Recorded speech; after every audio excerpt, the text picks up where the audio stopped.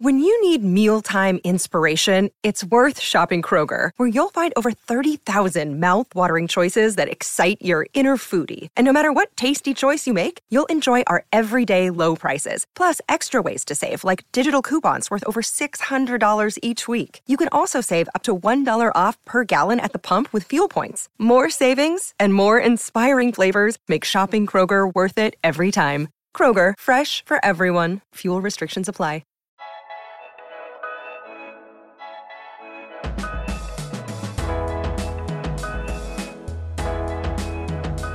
Welcome to Warriors Off Court, the San Francisco Chronicle's NBA podcast. I'm your host, Connor Letourneau, and today I'm joined by Bram Hillsman, host of the popular Warriors Huddle podcast. During our conversation, we fielded readers' pressing questions about everything from Mike Brown's future to Damian Lillard trade scenarios to potential draft targets. Bram, so happy to have you back on the podcast. It's been a minute, and we talked a little bit before we started recording. I miss you in my life, man. Anyone who's listened to us on these podcasts knows we're good friends, and normally we hang out on a very regular basis, but life has been crazy for both of us lately. I think everyone's life is getting a little crazy now that we're in the quote unquote normal times, and everyone's schedule is filling up in a way that it wasn't filling up in over a year. So haven't seen you in a while. We're going to hang socially soon, but it's good to hear your voice, man. Good to have you back on the pod. It's my pleasure to be back. And I think the best indication of how long it's been since we kicked it. So, part of this podcast culture is that we'll talk before you hit record. But normally that talk is, 30, 40 seconds, something. You say, hey, how's it going? Talk about topics. Off you go. What the audience may not know is you and I have been talking for like 15, 20 minutes. And it's just because we hadn't caught up. But we're here now, and I'm fired up to talk some Warriors, man. What do we got today? We got another mailbag pod. And honestly, I know I've been doing a lot of these lately, but I feel like they're just a really good way of gauging what fans are interested in and what they want to know and kind of hitting all the notes. I haven't been able to write about the Warriors on a regular basis the way I normally do because I've been expanding my scope beyond the B and doing other stuff to the big minor league baseball series. I have something big coming out on the Oakland Roots. I'm profiling like the strongest 13-year-old in the world who's actually an Oaklander. And so like things of that nature. And so, it's nice for me to use the podcast to, hit all the notes that I'm not necessarily hitting in my writing because we have Rusty Simmons, my colleague, kind of doing a lot of that for me right now. Dude, how strong is the strongest 13-year-old in the world? So I understand we're here to talk Warriors, but you've got my attention. We're talking like someone who could beat like 40-year-olds in arm wrestling. Yeah. He can bench hundreds of pounds. It's pretty crazy. And like, I'm going to get into the question of, should we even have a strongest 13-year-old in the world? I mean, like at what point is weight training, unsafe for a preteen or early teen? I'm not sure somebody should set out with that goal. I mean, just by definition, you're gonna have a strongest 13-year-old, but I'm not sure if somebody should actually try to do it. Also, random fact, if you had given me 1,000 guesses on things we might talk about during today's podcast, the strongest 13-year-old in the world, I never would have guessed. So I'm nicely played, man. Thank you. That's the world I live in. Just random sports stories right now. It's been fun though. There's a lot happening right now with the lead up to the Olympics, Team USA, tons of trade speculation around Damian Lillard and other guys. Obviously we got the draft coming up. How different is this year, man? Like, remember last year we talked about the draft nonstop for months, and then this year it's like, oh yeah, I guess the draft's going to be here in 2 weeks. I should write about that. Our first question is from Eric in Vallejo. This was an emailed question. How much of Nigeria's success can be attributed to Mike Brown's coaching? Is it time to seriously consider him as a candidate for NBA head coaching opportunities? For those who've been living under a little bit of a rock the past few days, Nigeria is the story of FIBA right now. Nigeria has shocked the world. They came out and they had a pretty convincing win over Team USA the other night. A Team USA team that's loaded, by the way. There's been some Team USA teams in the past that aren't that stocked. A lot of the big names choose not to play, but this team has Kevin Durant, Bradley Beal, Damian Lillard, Zach LaVine, a bunch Draymond Green, a bunch of really talented players, Bam Adebayo. But it's 0-2 in exhibition play. After losing to Nigeria, it went out and lost last night to Australia. Meanwhile, Nigeria followed up its win over Team USA with a very convincing win, pretty dominant win over Argentina, which has historically been a really good international team. And as you know, Mike Brown is the head coach of Nigeria. And Mike Brown, the lead assistant for the Warriors. And, I've talked to Mike a little bit over the past couple of years about this opportunity with Nigeria. He obviously thought he was going to be coaching them last year in the Olympics. So he's been working on their roster and everything around that for quite some time now. And I think I'm honestly not surprised that Team Nigeria, a team that has, I think, 5 NBA players on it, but it's not, nearly as stocked as a Team USA, could come out and be kind of the story of international play. And that they look cohesive already. They look like they know what they're doing. They look organized. A lot of that is really has to be attributed to coaching. And Mike Brown is one of the most organized coaches I've ever been around. He's a really detail-oriented guy. He's in charge of the Warriors' substitution patterns because he is really on top of nuances and details. And he's really good at not forgetting to sub a guy out and not, forgetting anything in the heat of the moment. And so I was not surprised to see Nigeria come out and look like a cohesive group from the start. And I really do think it is a testament to Mike Brown. I was remarkably impressed. So I agree with a lot of what you were saying. The Olympic team has had stumbles in the past because they don't have any cohesion, right? We have likened playing basketball to playing in a band. The fact that you are good doesn't mean that you can necessarily play together. You need some time, you need some cohesion, you need to know how to actually interact.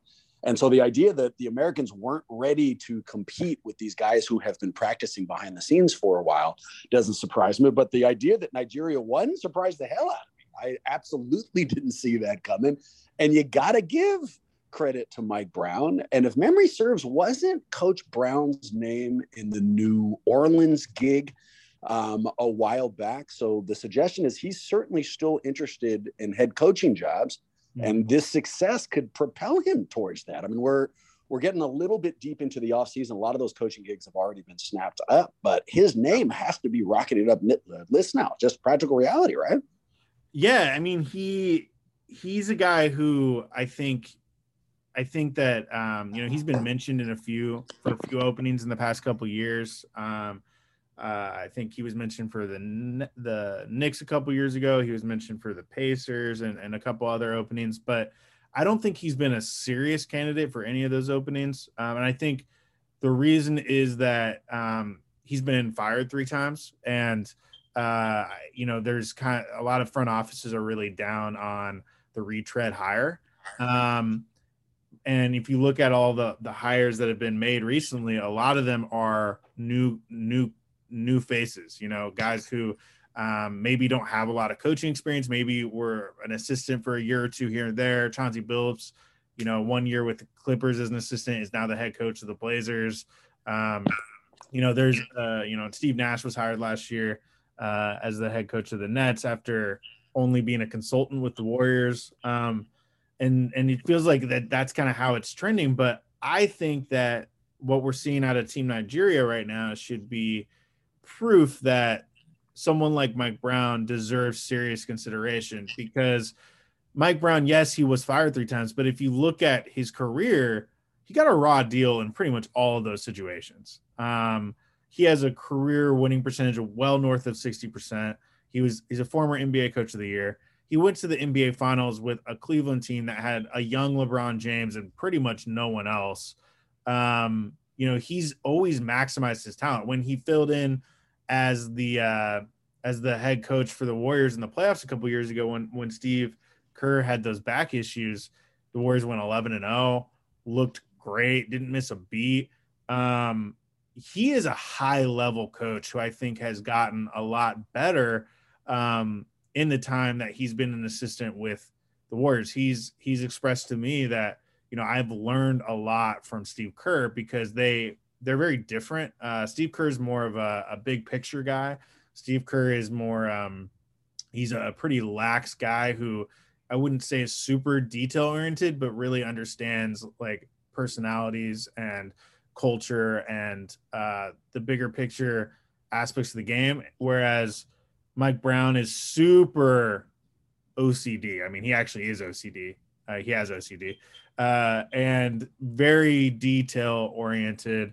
Doesn't miss a beat, but that's actually been a criticism of him a little bit in the past, where it's like, dude, you're all about these 60-page practice plans with, color coded, workouts and things of that nature, but you're having a harder time connecting with the superstar guys, because a lot of times being an NBA coach is just about the gravitas that you carry into that locker room. Like, is the star guy going to want to listen to you and want to run through a wall for you? And Mike Brown never played in the league as a player, was a role player in college at University of San Diego, is kind of got to this point as a coach because he's a grinder. And sometimes that doesn't translate in NBA locker rooms, but I do think that he has enough of a body of work now and that he's learned a lot from Steve Kerr that can help him in that respect. And I think that he would be a great hire for any team that's looking for someone who is ready-made, someone you're not going to have to bring along. There's a lot of hires right now where, okay, we'll hire this guy, but you got to hire like a really experienced assistant who actually knows how to coach basketball. Like, you wouldn't have to do that with Mike Brown. Like, you hire Mike Brown, he can run the ship. And I've said many times, like, if Mike Brown doesn't get an opportunity in the near future to be an NBA head coach again, he should seriously look at being a head coach at the college level, because I think he would be phenomenal at that. College coaches are grinders. It's more of a grind than the NBA in some ways, in terms of the coaching aspect. I think he'd be an unbelievable recruiter. He's a really good orator. I think he'd really translate. But I know for a fact that Mike Brown really wants a head coaching opportunity, and I hope it comes soon for him.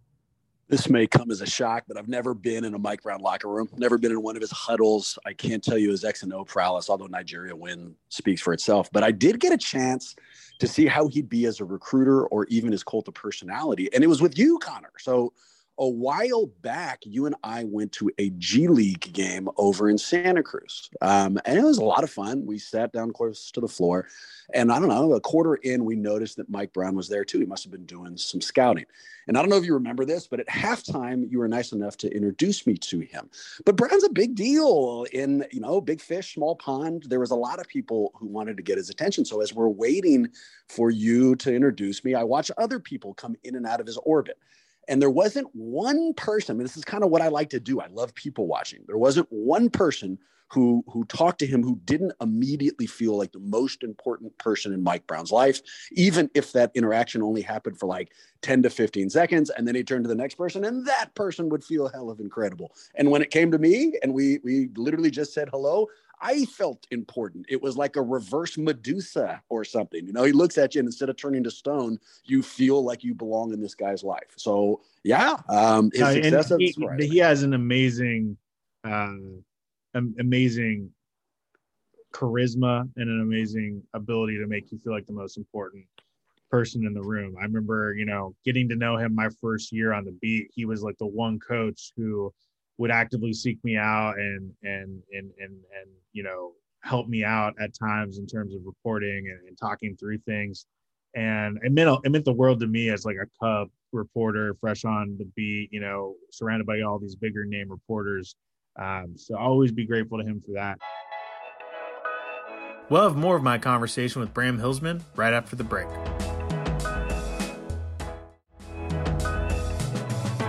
Next question is from at NBA Hungry.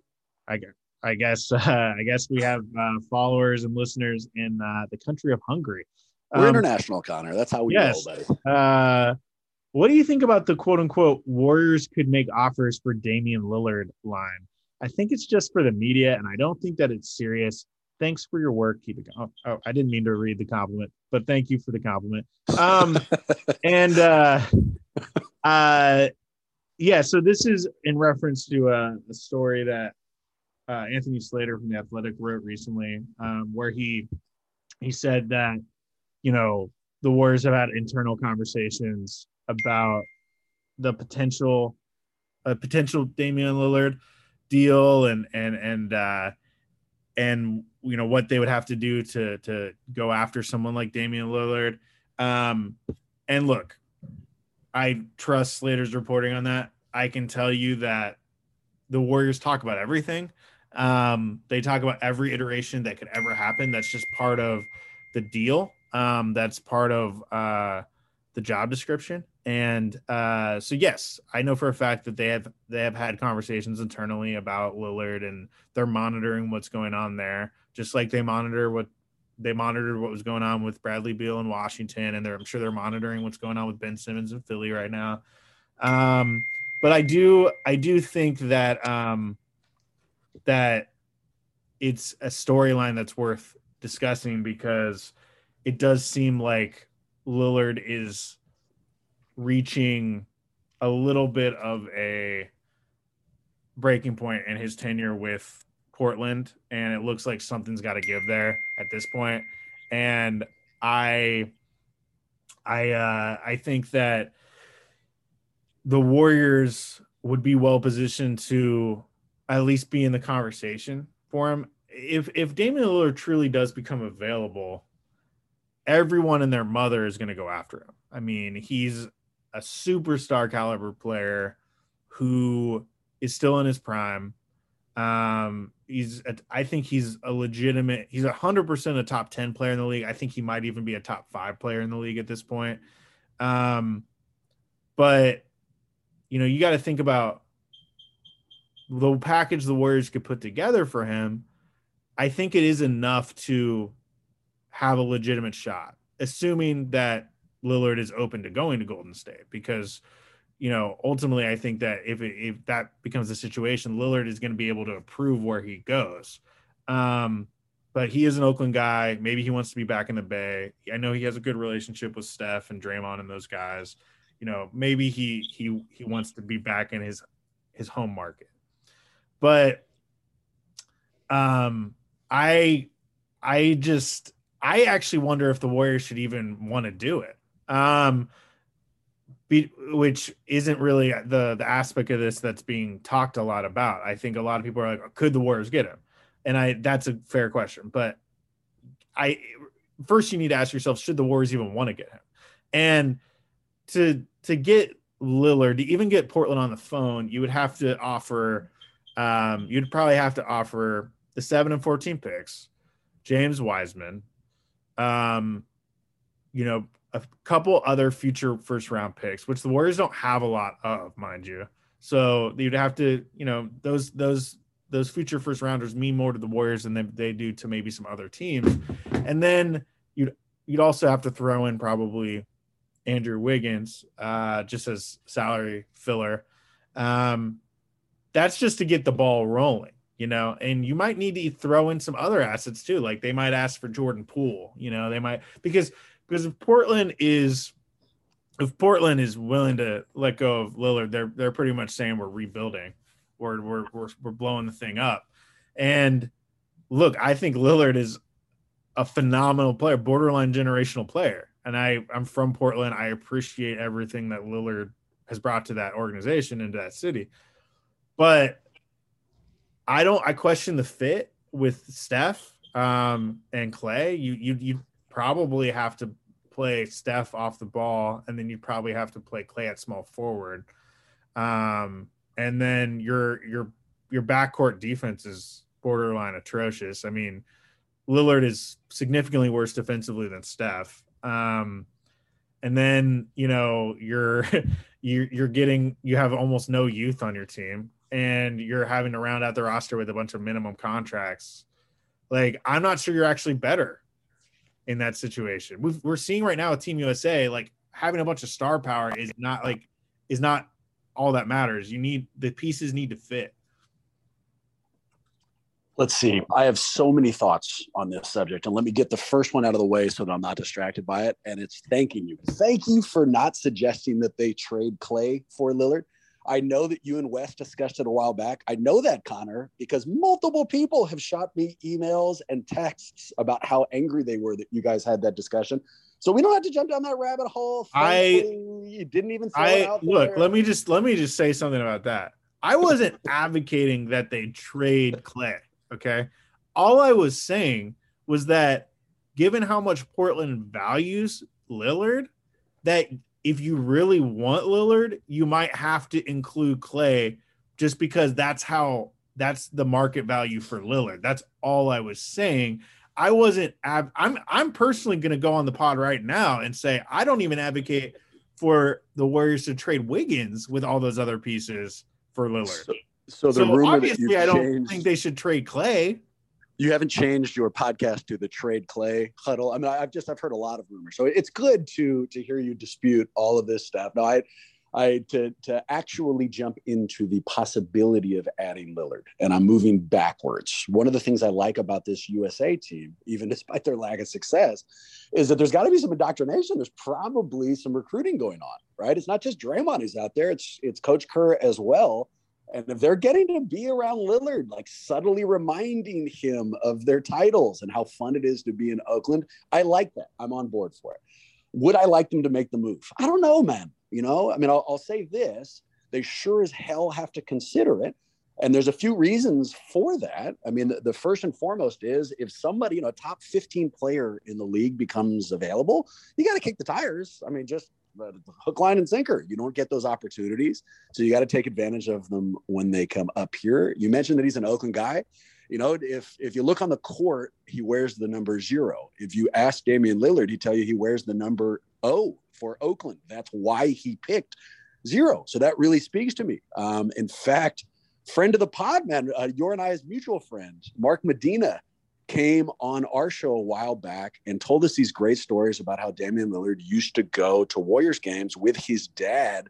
As a kid, they snuck in, and he liked the team so much, they literally snuck into locker rooms. He even gave us a story where he may or may not have left that locker room with a Troy Murphy jersey that he took out of the laundry hamper. So any, top 15 superstar from the town. Am I interested? Of course I am. How can you not? And then perhaps the most important thing, it's a copycat league, right? The Warriors win it. They go to dynastic levels. What happens? Everybody adds 3-point shooting. The Lakers win it before they get hurt. What happens during last offseason? Everybody tries to get big. We're all worried about front court size. If Brooklyn had stayed healthy, I think they win it easily, and I think everybody agrees with me. I think there's a real good chance this offseason, the new in vogue thing is offense. Offense. Get superstars. Worry about defense later. Put up 150. Well, the easiest way the Warriors could follow that suit is Damian Lillard. So the package you outlined, that's a lot. That is a lot. 7, 14, Wiseman, and Wiggins. I don't know, but I tell you what, if I'm Bob Myers and I get that, I'm not hanging up. It's going to be a sleepless night. I would be thinking about that offer for a long time. I think people are undervaluing Wiggins. I mean, a lot of people, when we talk about these potential trade machinations, we're talking about Wiggins like, oh, he's just salary filler. And it's like, look, Wiggins can and maybe should be the Warriors' long-term answer at small forward. Yep. I don't know what else he has to prove. I mean, he had the best season of his career this past season. He's buying in defensively. He's, a borderline. He played at a borderline all defensive team level this past season for a guy who at one point was the subject of a 538 article. Was the subject of a 538 article where they called him the worst defender in the league.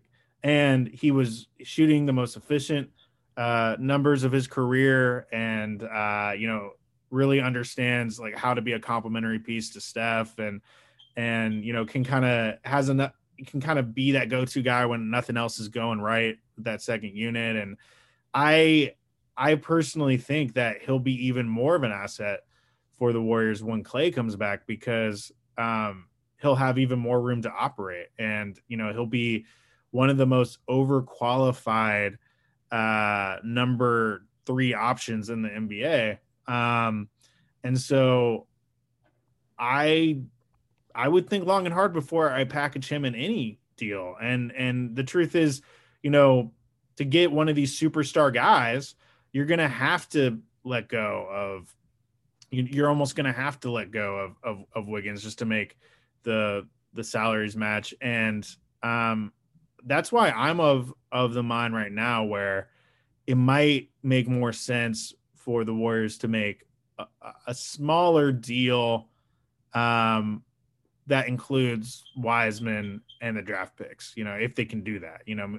I don't know if that's moving up in the draft to get the number 2 or number 3 pick. I don't know if that's, going after kind of a second tier star player in the league, but I'm more interested in that. I think you can get like a difference making player who's not Lillard caliber player, and also be able to keep Wiggins. Do you remember the conversations you and I and most people were having during last offseason about Wiggins before Klay got hurt? We kept talking about expectations and what he was asked to do, and then what he will be asked to do as the third option, and how perfect it'll be, and what an opportunity. And, that this guy is going to absolutely be the small forward of the future. And then what happens? He has a great year. Klay gets hurt. We didn't get to see him in that role, but he did everything we wanted him to do. Now we go into this offseason. Klay is coming back. We should be even more excited about what Wiggins can do now that he has another year of experience in his belt and showed us how good he could be. So the concept of him just being trade filler, you're right. It's ridiculous. He is a real asset.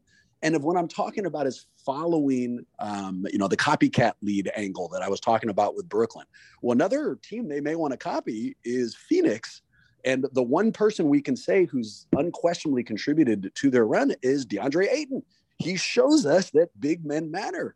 Wiseman could become a real asset. So, yeah, this trade package, there's a reason why Portland wouldn't hang up. It's because we're offering them a ton as well. Yeah, no, I think, and the truth is, like, how many times have we had conversations on this podcast about potential things that could happen, and none of them have happened? Yep. The odds of this happening are, I wouldn't say 0, but they're definitely way below 10%, probably below 5% chance. The next question is from at SG number 2 WAUGH. I don't even know how to pronounce that, so I'm spelling it out. Why haven't the Warriors cut Smailagić? Can't believe they are guaranteeing his salary. Do they really think he'll be an NBA starter someday? First of all, they aren't guaranteeing his salary right now. They have until August 6th, I believe, is the date with him. If he's on the roster August 6th, his contract for next season is guaranteed. If they waive him before that timetable, they are not out any extra money. And so I think, honestly, with situations like this that are where the roster is really fluid and things like that, you want to wait as long as possible. You want to be as patient as possible. You want to see the roster come together as much as you can before you make any other roster decisions. And so I expect them to waive Smailagić sometime close to that August 6th date. I think they're just waiting to see who they draft and who, maybe they sign in free agency. Free agency starts August 2nd, I believe. And so I think that's really all it is. But I do think that the expectation internally is that he will not be on the roster next season.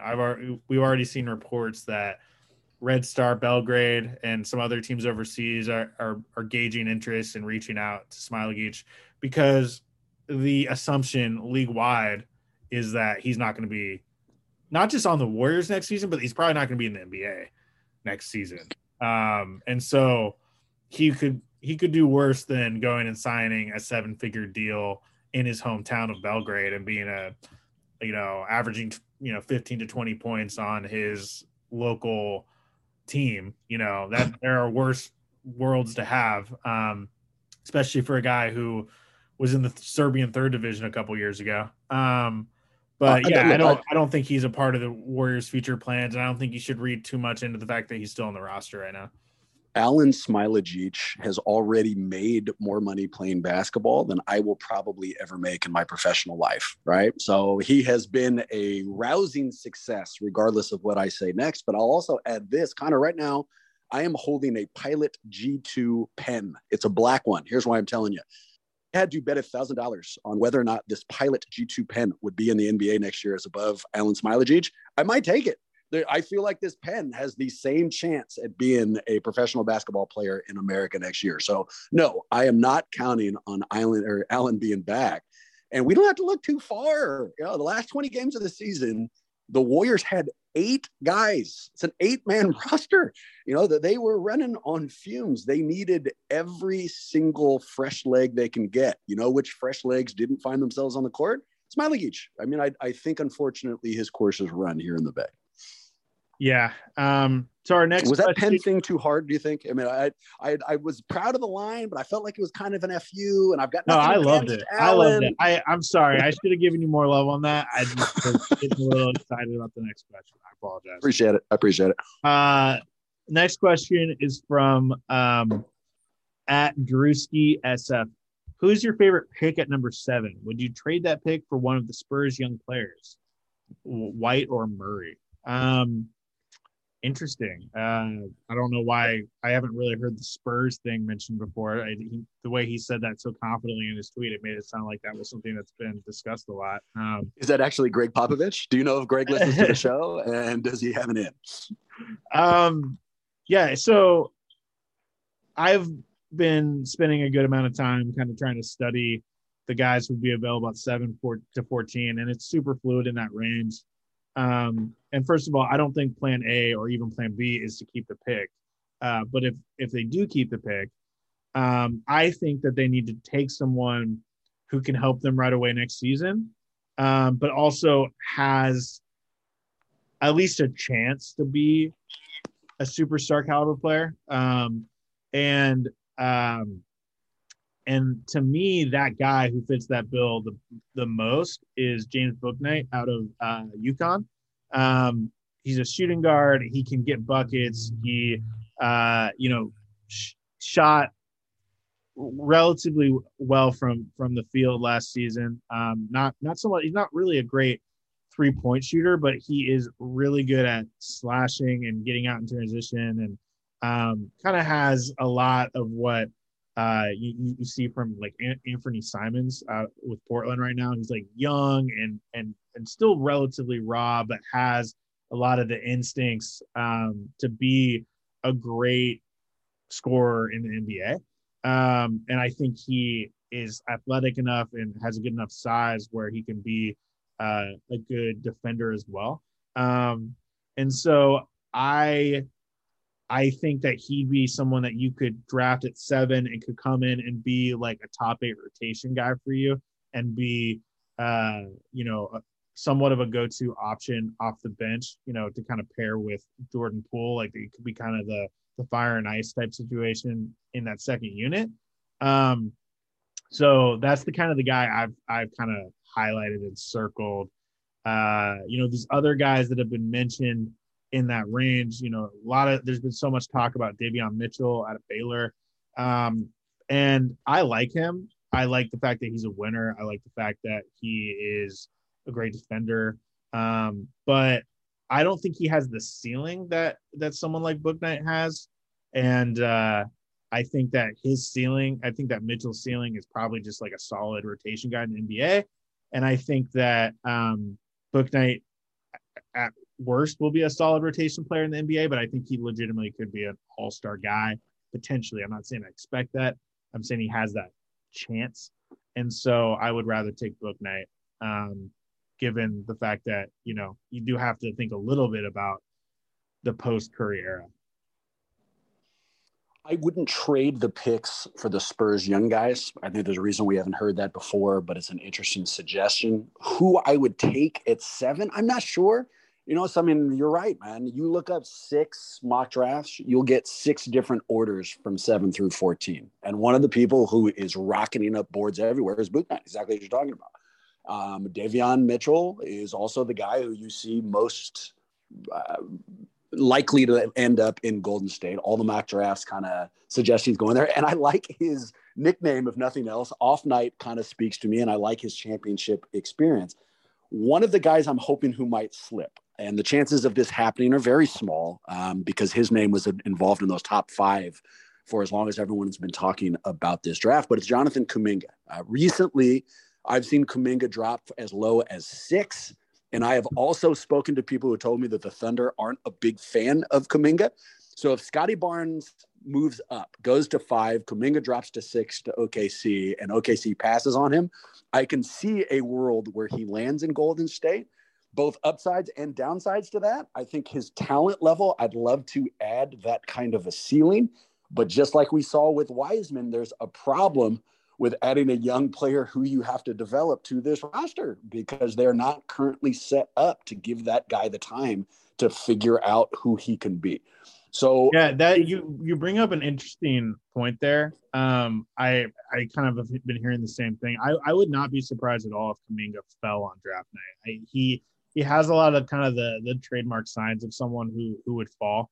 And I think that he is a little bit more of a project than people are initially thought. And a lot of teams early in that lottery aren't very comfortable with that. He did not shoot well at all in the G League bubble. He kind of regressed over the course of the G League bubble. But look, this guy has all the tools to be a superstar.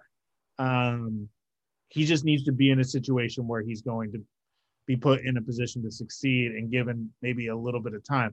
Does he fit exactly the Warriors' timeline? No. But if he does fall to 7, it'd be really hard to pass on. Absolutely. I mean, if the Warriors had a top 4 or 5 pick, I don't think you can do it. I understand why he's moving down. There's too many other people whose skill sets are set up and you know exactly who they're going to be. But at the 7 slot, that kind of a lottery ticket, that kind of an upside, I don't think you pass. I do think it would be, well, if this happens, and this would be one of those good problems to have. But if he ends up in Golden State, there's going to be all types of podcasts, both before and during the season when we're bitching about Kerr's inability to develop him. But like I said, good problem to have. We'll save that conversation and that rabbit hole for the future. Yeah, and I got a couple other questions for the mailbag, just basically asking me like who is like the sleeper pick, and for me it's Alperen Sengun. I hope I'm pronouncing that right, out of Turkey. I think he's a guy who, if the Warriors go after someone like Kuminga at 7, they should take someone like Sengun at 14, because he already has played at a high level in Europe, averaged around 20 points per game in a really good league in Turkey. 19-year-olds have never done that before in that level, in Turkey at least. I know there's the Luka Doncic's of the world, but what he did was really, really special. And so I think he's a name that's also rising on draft boards, and I think the Warriors would be really smart to give him a hard look. I haven't heard of him, but I trust your research on that. I'm on board. I mean, that 14 slot, I've heard Kispert. I've heard some other guys with how fluid this draft is. And I think it's going to be the kind of thing, let's see who's available then and then make a game time decision, I guess.